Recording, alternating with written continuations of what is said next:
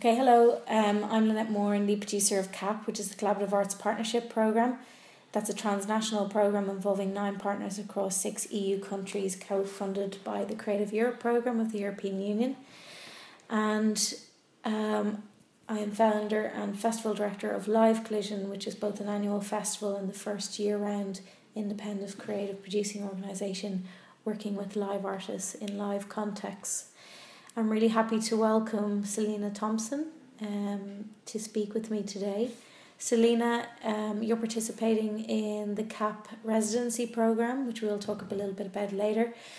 And on your website, Selina, in your own words, you describe yourself as an artist and performer based in Leeds, whose work is both playful, participatory and intimate, focused on the politics of identity and how this defines our bodies, lives and environments.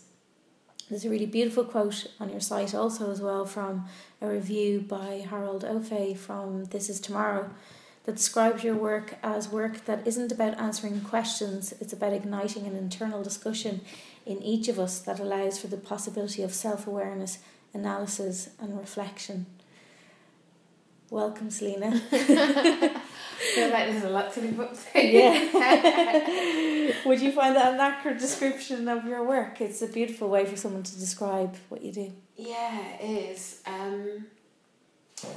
It'd be lovely if that was an accurate description of my work. I'm not sure if I'm allowed to say that. Okay. Because I guess I can never properly experience my work. But that is what it's aiming to do. It's aiming to stimulate conversation about all of that stuff that is sort of bubbling underneath the everyday, specifically around identity. And that for me means loads of things. It means all of the things you'd expect it to mean, so race and gender and sexuality and age and religion and mental health, physical health, where you live. For me, it takes in a lot. I think, in a way, saying your work is about identity politics is as broad as saying your work's about people. But yeah, that's what I'm interested in. Okay. Your work is collaborative and I'm going to say that again because your work is collaborative and socially and politically engaged, as you said, and the outcomes of your work are most often presented in a live context in terms of you invite audiences to meet your work through live performances or events. What are the spaces between collaborative practice and live practice that excite you and where you feel there's potential for your work within those? What do you mean when you say what are the spaces? Well, if you look at live practice as an outcome for the dialogues and articulation of your work, why is that the mode of practice in which you operate? And how does those two things speak to each other? So we spoke a little bit before the conversation, and I said that probably when you ask me questions like that, I'd try and use a work to think it through. Yeah. Because if it's not pinned to something, I get a bit lost. So I have a piece called Race Cards, which you saw in Glasgow. Yeah, it was Glasgow. And at that time, the way that piece worked was that I was in a room for 12 hours just writing loads and loads and loads of questions about race. And then my producer, long-suffering and very kind, would take the questions I had written and stick them on the wall. And the contract for the audience that was written on the door was that you could enter the space on the condition that you answered a question. And I don't do that work in that way anymore because it took a lot out of me. Mm-hmm. But I bloody loved that work. I was really proud of it in a way that you really get to be, because it did exactly what I wanted it to do. And what it enabled for me was two things. The first was that it allowed me to get a load of questions that I live with on a daily basis, which I think often people who are white and as such not othered on the basis of their race, don't have to deal with, but that I as a black woman am dealing with constantly, get those out of my body and put those into a space where people can see them and see them in an overwhelming way. But it also allows me to completely control the terms of that conversation, because it's not a back and forth. So you can't answer a question, dismiss it and leave. You are left with all of that, and it stops being my responsibility. And I guess that work becomes like a series of provocations. And it felt really, and for me that's a work that's between a live performance, definitely between a live performance and a visual work, especially now, because my body's not in it anymore, which was terrifying for me. Now it's like this installation of 1,000 questions, and people go in and they read them, and you're left with like the residue of a 24-hour performance. But it reads like such a stream of consciousness, and I love work like that. But it has like a what am I trying to say? There's something about, so we spoke a little bit earlier about one of the things that I love about live performance is that you have the potential to talk about something that's full of risk and hold the risk in your body. My first work, Chewing the Fat, I made because there was a huge issue with eating disorders in my year at uni. And something about it, something about the way that girls are socialised, something about the university context, something about the fact that it was a very intense year of 30 quite highly strung women, just meant that we weren't able to have blunt conversations about eating disorder, about weight, about body image, and I wanted those conversations to happen. So I used my stories and my body to create a context that I hoped would like I've taken the risk, like I've been really honest and exposed and bare, and it's there and it's abject. There was a lot about abjection in that work.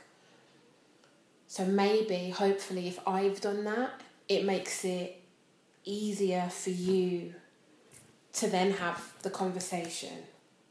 That's what I'm always hoping for.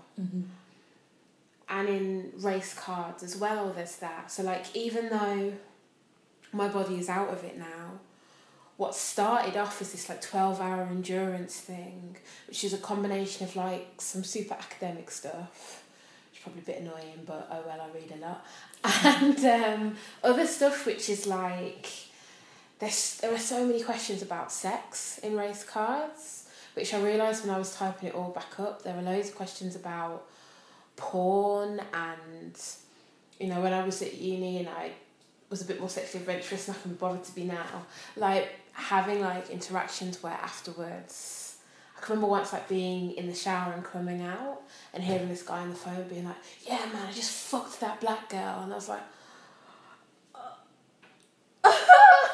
it's like, it's such a weird headspace. I was like, is that a... And now I can kind of go, well, you were being fetishized, so no, it's not a compliment. But at the time I was like, is this a compliment? I don't think he's saying it like it's a bad thing, blah, blah, blah, blah, blah. So again, it's like going into all of this stuff that is in my body and my autobiography and my memory, and all of this reading and learning and analysis that I have done, and putting it all in like a great big space, like clearing it out of my body, in the hope that it then creates like a launch pad for other people to have these conversations, or to go away and think about it. You know, maybe if I'm really lucky, to pause for thought the next time before they like try and touch somebody's afro, or to know that they're not alone if these are things that are in their autobiography and they're not crazy. So yeah, I think that risk that you take into your body when you make a live performance is a really like fertile, like radical space that potentially can make stuff happen, can change the way that people think, which I think is all art can ever do really, right? It's change the way people think, and hopefully that changes other bigger things. Well, I suppose like you're saying as well, with like as an audience member of Race Card, the thing that really struck me was exactly like you've explained, in the sense that you had embodied this role or responsibility to begin the momentum of these questions, but actually you were imparting the responsibility and ownership of those questions to everyone. Yeah. So in a way, the communication of that through that live work, in terms of, as you say, it wasn't an easy piece to do. It's quite arduous, both on your body, on your mentality, on all of the things that you need to be there.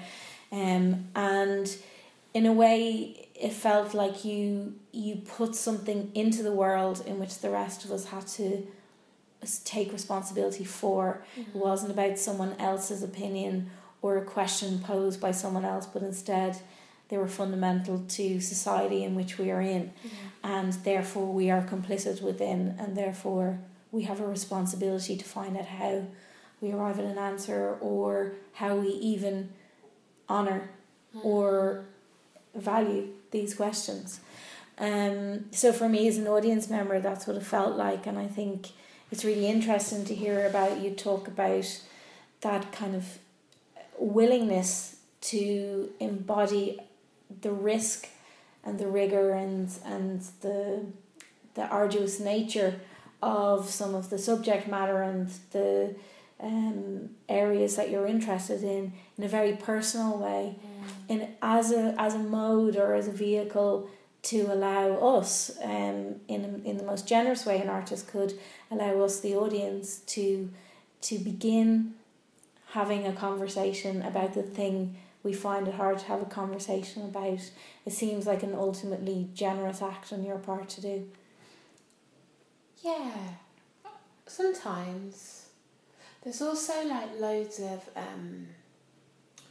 anger in a lot of it though as well. Mm-hmm. So like there's loads of, and it's interesting because there's so much anger in race cards, but I don't feel that anger anymore.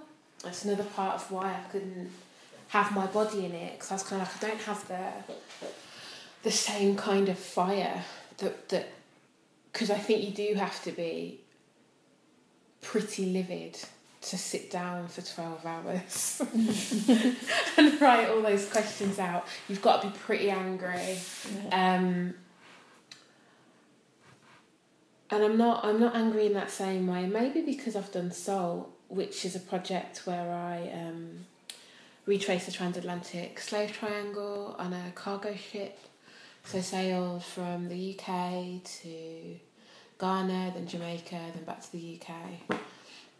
And that was this really like, if race cards is full of anger, then Soul is full of pain. Okay. But in the same way that race cards like transformed the anger, I think Soul transformed the pain. So as is always the way with art, there's definitely something I'm getting out of it that's cathartic. Mm-hmm. But I think that hopefully, touch wood, because of the subject matter that I choose, it's not cathartic in a way that an audience or participants or witnesses leave a work feeling like they've kind of been wanked all over. Like, I hope that it's like something which is igniting more than that. Mm-hmm. And I think there's always I had a meeting with my producer like a couple of months ago, or maybe yesterday, I don't know, time's all mushing into one. And we were talking about how do we R&D a socially engaged process. Mm-hmm.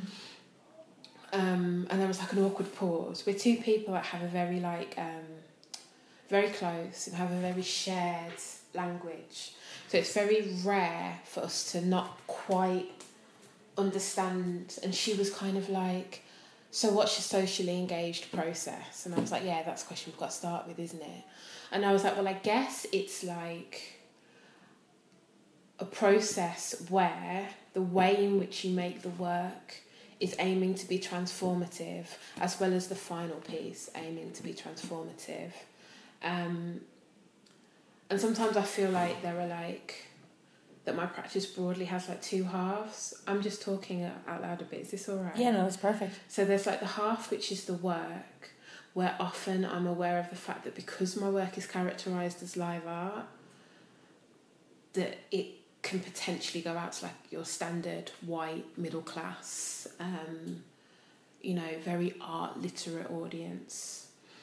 And then there's the half of it which is making it, which is almost always involved and deeply embedded with people whose identity aligns with mine. So when I was making Chewing the Fat, and I was like, and this again, I was really angry, but I was going to Weight Watchers meetings, and when I was little, in the Vicar of Dibley, Dawn French had that coat, and when she opened it, it had all the chocolates in it.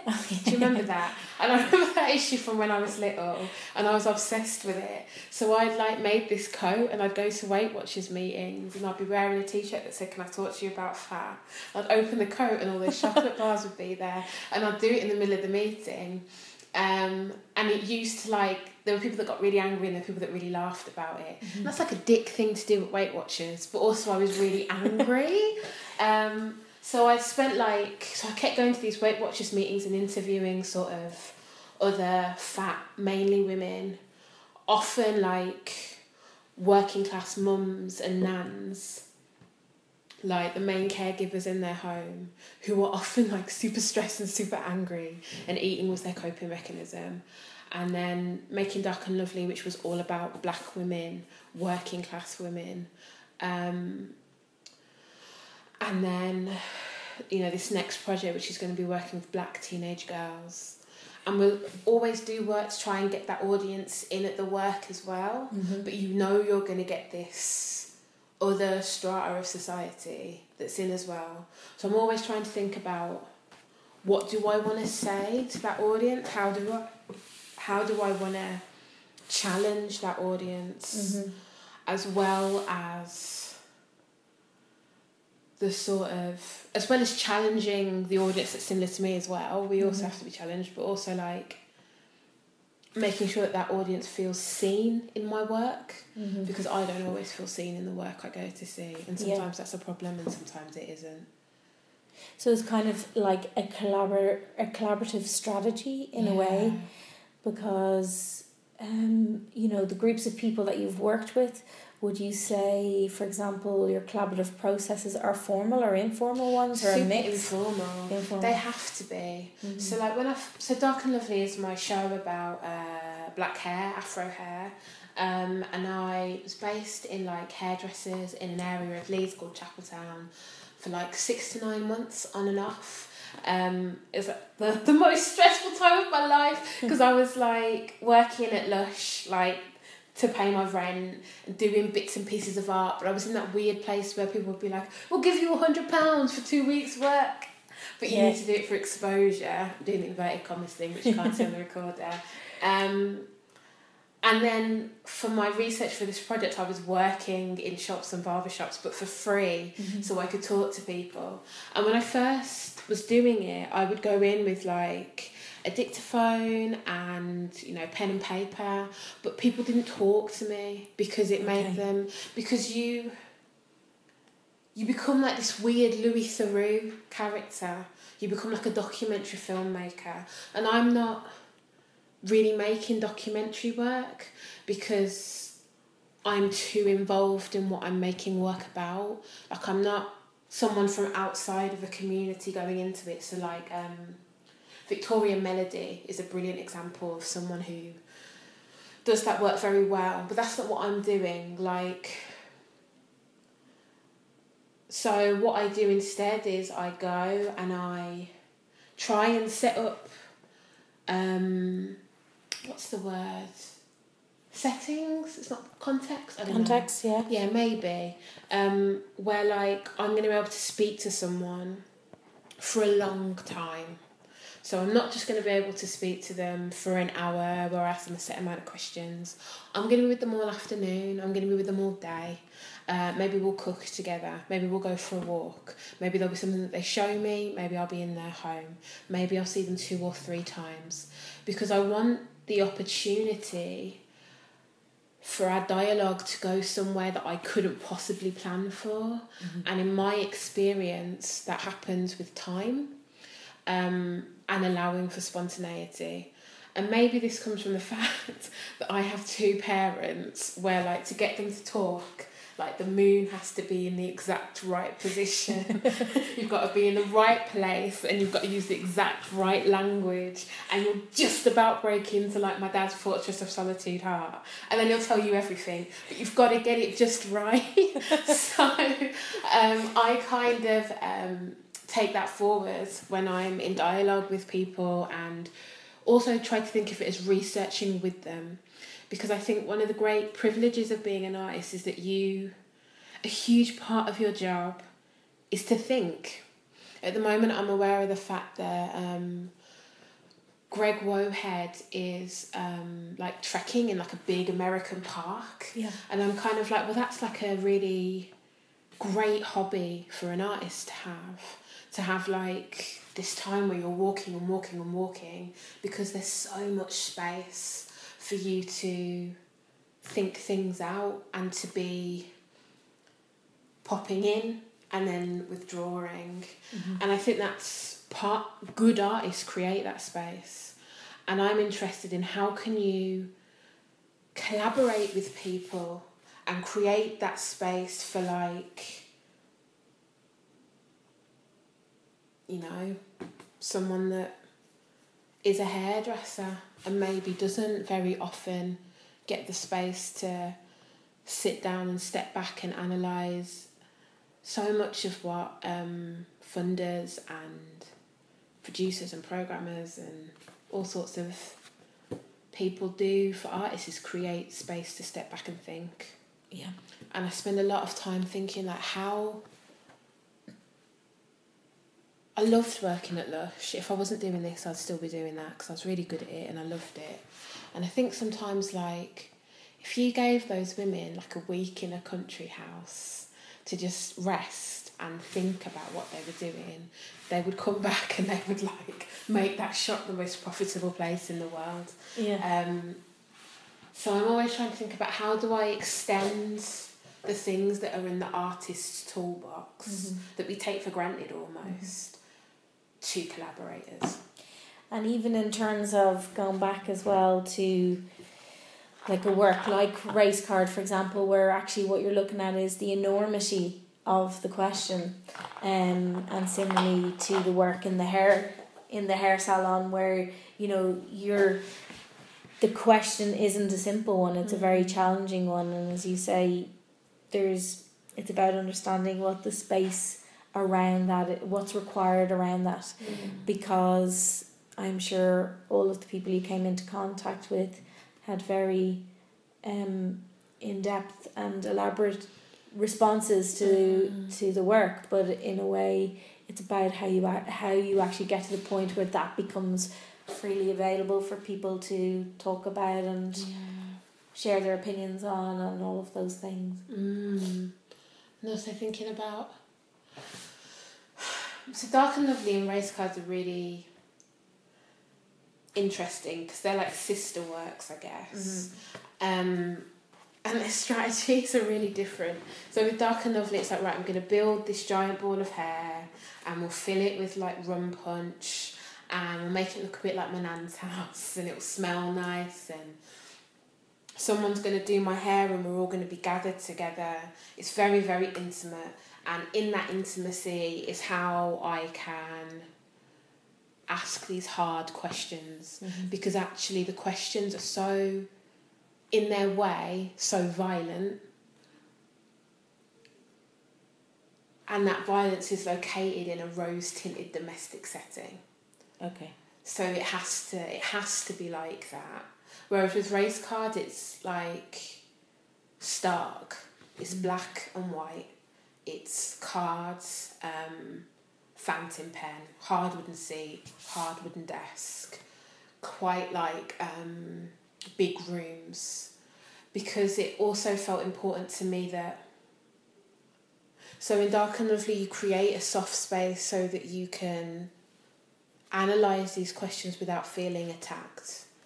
In Race Cards you create a space that asserts these questions and doesn't step back from them, and doesn't allow what often happens when you ask these questions, which is that you watch people do like sort of debating linguistics to avoid their complicity.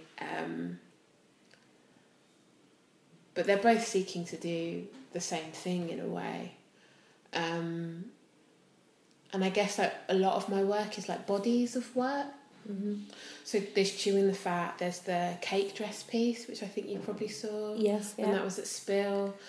There was another one where people could like pick bits, they could like commit their food sins to my body and all sorts of weird stuff, and all of those pieces were like a dialogue with each other, and Race Cards and Salt and Dark and Lovely are all talking with each other.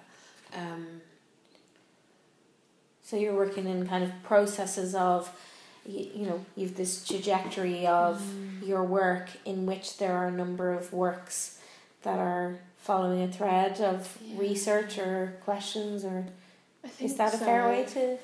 Yeah, I think I just keep making stuff until like the anger subsides a bit. Sure, yeah. Tell us about the work that you are here at the moment. So you're on a residency at the moment as part of the CAP programme. Yeah, so that thing happened that always happens, I think, when you respond to an open call, which is like, I'm going to do this, and then you get there and you're like, oh, actually, no, I'm not. And also I was sick, so it was scuppered a bit. And what I'm currently doing is writing 10 walks, so it'll be like a little booklet. And they kind of... I'm staying in an area called Portrane, which is by the sea. And quite small. Yeah, Portrane's small. I always feel like I'm being like a really insulting city person when I say that, but it is small. No, it's a small neighbourhood, yeah. So when you walk, people like talk to you quite a lot. And because I think I've seen 2 other black people in Portrane since I've been there. So the presence of my body elicits questions. So I find that if someone says hello and I say hello back, they'll stop and they'll talk. So I'm kind of writing these interactions into the walks, I guess. So they're kind of like myths. They're kind of like instructions of how to walk along the beach. They're kind of like diary entries. They're a bit wibbly wobbly.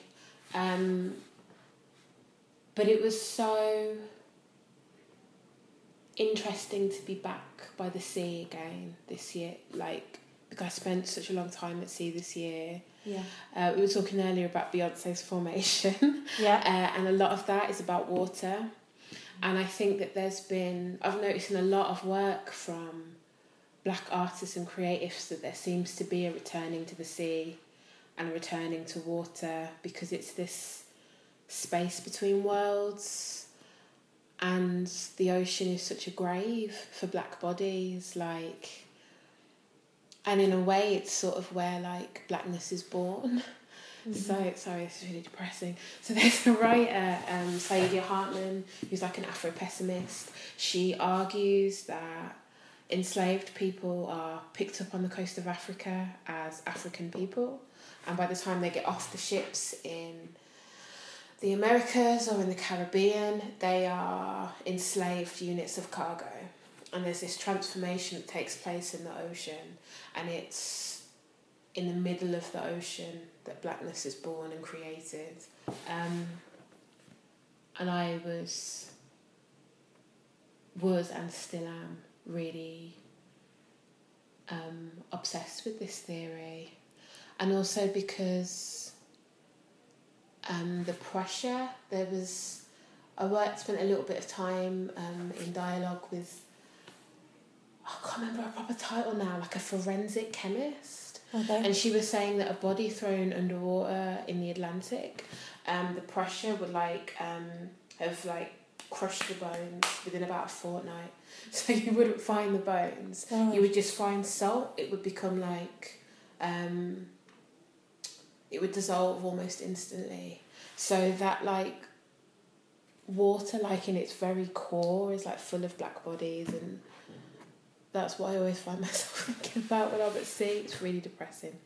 Sorry. It's not depressing at all. It's actually really interesting in terms of also, you know, contemporary society and a lot of the images that we're very aware of and the circumstances in terms of how the water has become this place of, as you describe, a space in between, and holding so much hope for people in terms of transforming themselves from one place to another, travelling from one place to another, and actually quite often that hope isn't fulfilled, and that's also a relevant tragedy of our modern time as well, where and I guess we still haven't come up with answers of how we should cope with that and how we should make that work out a bit better. Sort of, it's a really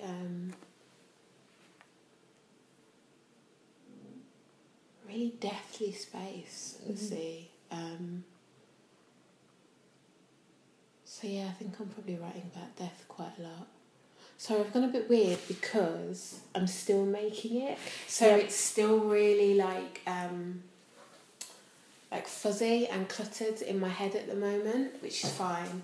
I would expect it to be. And has the proximity of being close to the water been a positive relationship? Yeah, it has. Having said that the sea makes me think of death, which it does, I really love being by the sea, and I love how so the taxi will like drop you at the top of Linda's and you've got to walk down to your caravan, and it's proper darkness, so you get proper stars, and you can sort of hear the wind in this, you can like feel it moving through their mobile home. It's like a really quiet, like peaceful place. You sleep really deep, and I really appreciate all of that. And it's such a wild beach. Do you know what I mean? Like when the tides go out, everything is like seaweed, like covers everything like it's hair. Birds strutting around like they own the place. It's like unspoiled, untouched. Not a beach for like swimming and sunbathing. Like it's a bit of land that like the ocean shares with you sometimes when it feels like it. Yeah. But then claims it back every night like this is mine. So Linda's Mobile Home Park is the place where you're staying, and it's in collaboration with Fingal County Council and Create Ireland and the CAP residency. So they're the kind of partners that have come around it. But this is a residency that for the first time this year has been open to international artists, but previously would be open to Irish-based artists. So the 10 scripts or the 10 texts, are they a kind of guide for future visitors, for future resident artists? Yeah, I hope so. What I'd like them to do is be like in like a little box with like, I don't know, like some other stuff, so that you could figure that out. So you could open it and it's like there as a welcome for you, and really thinks about like those big walks that you can do around the peninsula, where you have that really exciting, how far can I walk? So if I just follow this coast around, where will I get to? I hope it's there for other artists that come. And in terms of, you said earlier on you answered the open call for the CAP residency, and later this year there's potential for you to present your work in Ireland, both finished works and new works that you're evolving. So does Ireland offer a kind of context that you're interested in, or is it the same as presenting in any other place outside of Britain? No, I think it's really unique actually. didn't realise how like comparatively small the population of Ireland is. For a start. I was really surprised by that.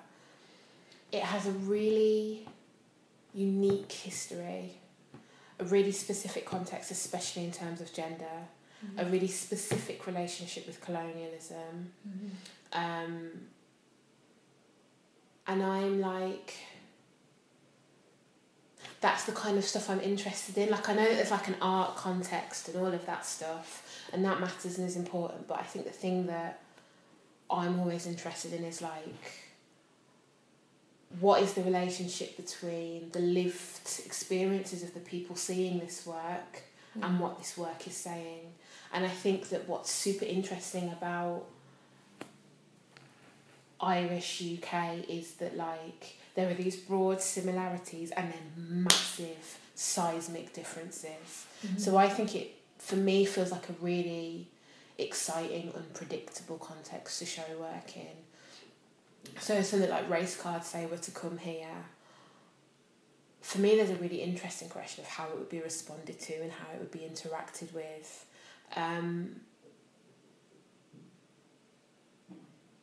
Which I think is unique within Europe, unique within the world, so yeah. That's interesting, because I think also as a festival program, I feel like Irish audiences are ready for your work in a way that I think the invitations and provocations set through your work would only be a really brilliant emboldening of questions and provocations that currently sit within our society and within exactly the things that you've identified that mark a kind of Irish apart in a way, or Ireland that is apart from the rest of Europe and so on, but also very much as the same but different.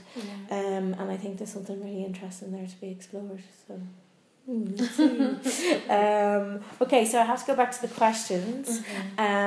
So how would you contextualise your work, both in terms of the historics and also in terms of the current live art performance practice in Britain or internationally? I don't know. Where do I place my work? It's definitely like So my work goes out a lot in theatres. And in a theatre programme, it's the weird stuff. But I'm alright with that because, like, I don't care what you call it as long as you put it on and you let me do what I need to do to get the audience I want. And also, like, sometimes a theatre is a more accessible. We've talked about the problems with that word, but it's a more it's a space with a more clear invitation than other spaces. Sure. So when we did Dark and Lovely, it was on at like the Rep Theatre in Birmingham, which is like the biggest theatre in the city. So that means that when I go on a like community radio station like One Style and say it's there, it's a really clear invitation for like the audience of that radio station to come. Whereas if it's like in some of the places where Fierce is, for example, where it's like a warehouse or a tyre factory. Yeah. Like, my mum's not going to go. Like, she doesn't care. She's not going to go because she doesn't understand the invitation. It's a bit... No. Yeah. So, often the work goes on in theatres. I'm down with that. But also, like, I stay in close touch with Lada and, like, go to things like IBT and Fierce and Spill and have shown my work in Fierce and Spill. Hope to show it in IBT one day. So I guess in terms of where it is now, it's like somewhere between experimental theatre and live art. I try not to think about it too much because I think that it can make you go a bit loopy. Can I ask you a question about where, for example, earlier on when you spoke about your work being in two parts, you talked a little bit about, within a live art context, it being, kind of white middle class audience, which are readily available through the context of live art, because obviously there's a real convergence between visual art, performance, blah, blah, blah, and so therefore there is a very particular, as you've mentioned, particularly within a UK context, there's a live art family, let's say, for example, and that family is made up of academic institutions, arts agencies, festivals, programs of events, venues, and so on. But also the kind of origins and the founding premise of live art being really about outsider art and about an art form that allows risk and allows for those a space, or carves a space for those challenging questions that perhaps otherwise were not being asked to consider. And do you feel that the art form offers that platform for deciding how we come around the questions or the provocations that you're setting through your work? Or actually, is it more of an infringement to have it within that context? That's a good question. It depends. Okay. It really depends. And I think that... I've got to pick my words carefully here. What do I want to say?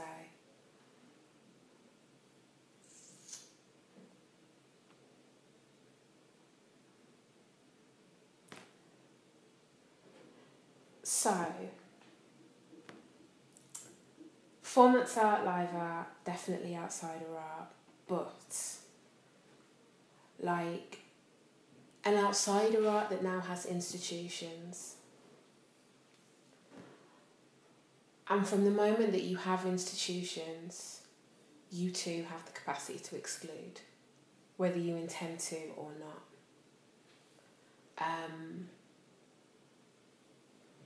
And it also can sometimes create a sort of hierarchy of live art. Yeah. Where usually sort of body-based work is at the top. And everything else is kind of a bit softer and fluffy. Yeah. And because there's also the radical wing, though. Yeah, there's the radical extension wing, conservatory, whatever you want to call it.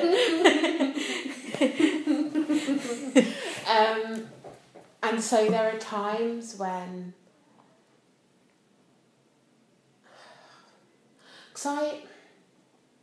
It's weird, but when I'm making work, my mum, my dad, my little sister, and me when I was 16 are always in my head.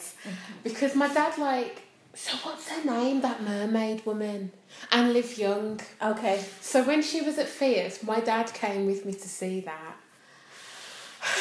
Which, he's a good man, do you know what I mean? And he was just sat there why is she doing this? Every night, and he'd just really quietly go, why is she doing this? Why is she doing this?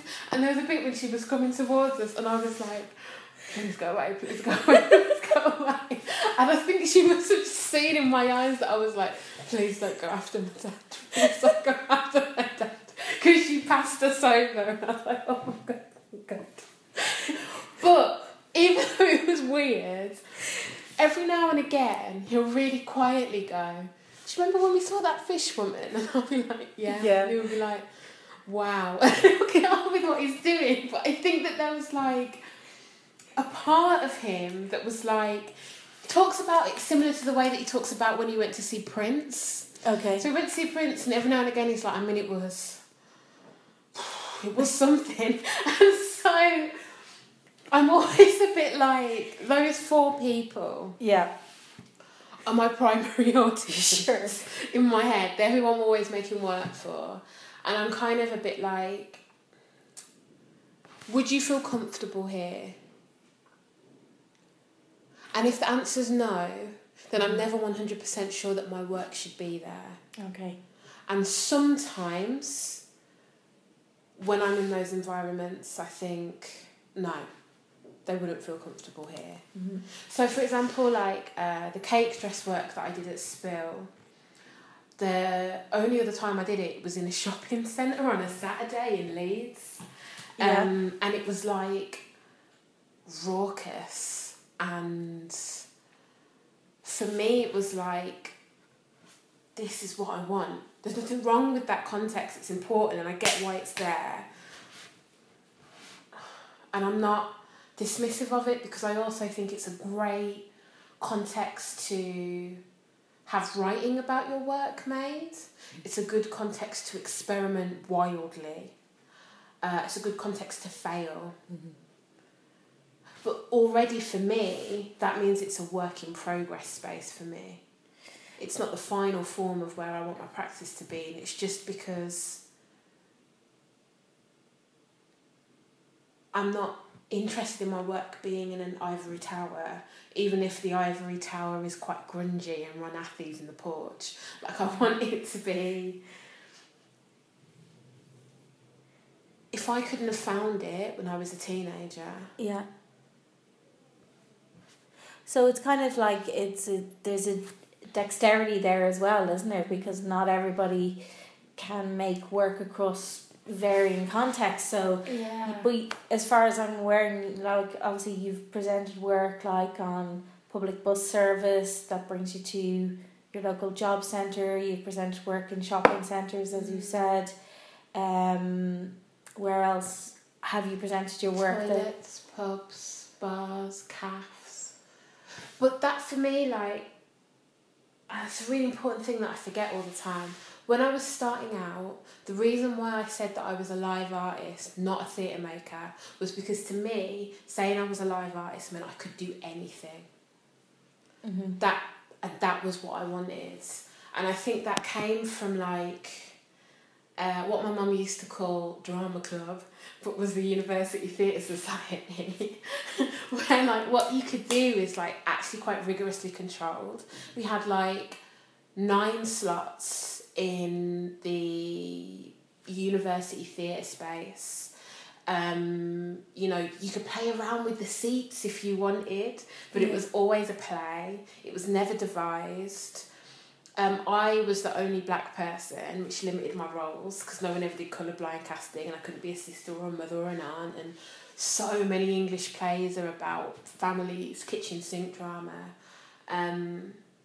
You know, the wildest anybody ever got was physical theatre, but, you know, we didn't have the resources to train people to be able to do something really exciting with that. So I like made a theatre festival so that weird stuff could happen all over the city. And for me, it's always been about, and I had a chat about this with Jamila and Alex from Project O, like, I feel like an artist should be a thing that's always growing.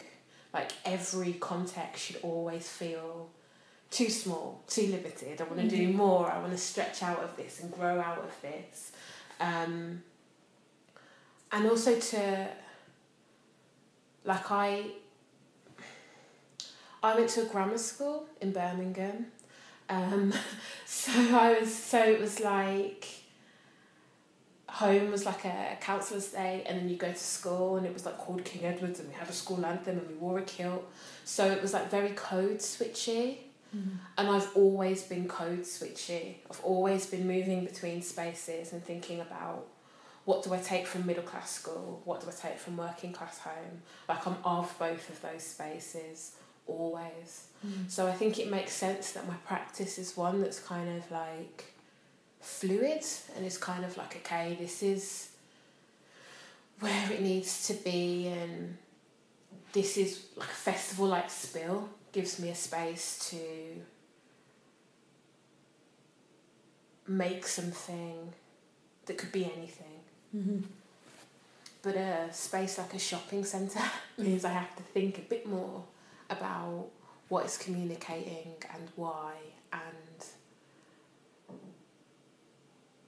yeah. Perfect.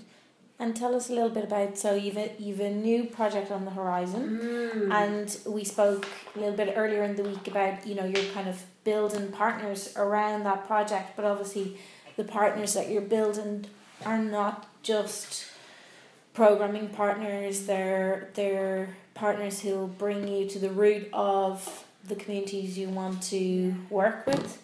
So could you tell us a little bit about that? Yeah, so my next project is called the Missy Elliott Project. I'm going to be working with teenage girls in the UK and teenage girls in the States, black teenage girls, looking at what it is to be a black teenage girl right here, right now. And using Missy Elliott as our artistic starting point because she's great and she's weird. And I think that, like, that's really important. That's really important. And I want to play with those women, young women. I want to work with them as fellow live artists. So to say to them, we have a room in Transform Festival. We've got this room for 24 hours. Here's a Missy Elliott album. That's all we got. What are we doing from there? And eventually, the plan is to work with those girls to make a sort of musical. And I think that the musical is going to be like... So we talked again before we started recording about that article about how Beyonce uses social media. I've got such trash references as a person. I'm so sorry. No. And what that article references a little bit is how, on the one hand, social media can be this space of overshare, but on the other hand, it can be this space where you create yourself. Then you destroy that version of yourself that you've created and you create another self and you build worlds and a whole other language out of memes and images and emojis. It's this very, like, reflexive, break it down, build it back up, turn it around on itself. A bit like in the Lego movie when you've got the master builders who are just like, now there's a car, now there's this. And I'm interested in so much work that we see about teenage girls as kind of like that woman out of The Simpsons being like, won't someone please think of the children? And I'm like, on the one hand, yeah. But on the other hand, teenage girls are like powerful mavericks who navigate this world that seeks to control them and then come out the other side. So I'm interested in looking at something like that. Don't know how that's going to manifest. That's why I'm giving myself a long time to make it. So at the moment, what we're looking for is... So we've got our partners, who are our theatres, but also in every city we've got a small pot of money for someone who we're loosely calling an engagement and education officer. And what we're looking for is somebody who, like, maybe was involved in, like, a youth theatre scheme and came out of the other end, enjoyed it so much that they now are, like, working with other young women. So Leeds, for example, has this great thing called the Leeds Young Poets sort of organisation, and every kid in Chapeltown does something there, and it's really positive and they love it and feel complete ownership of it.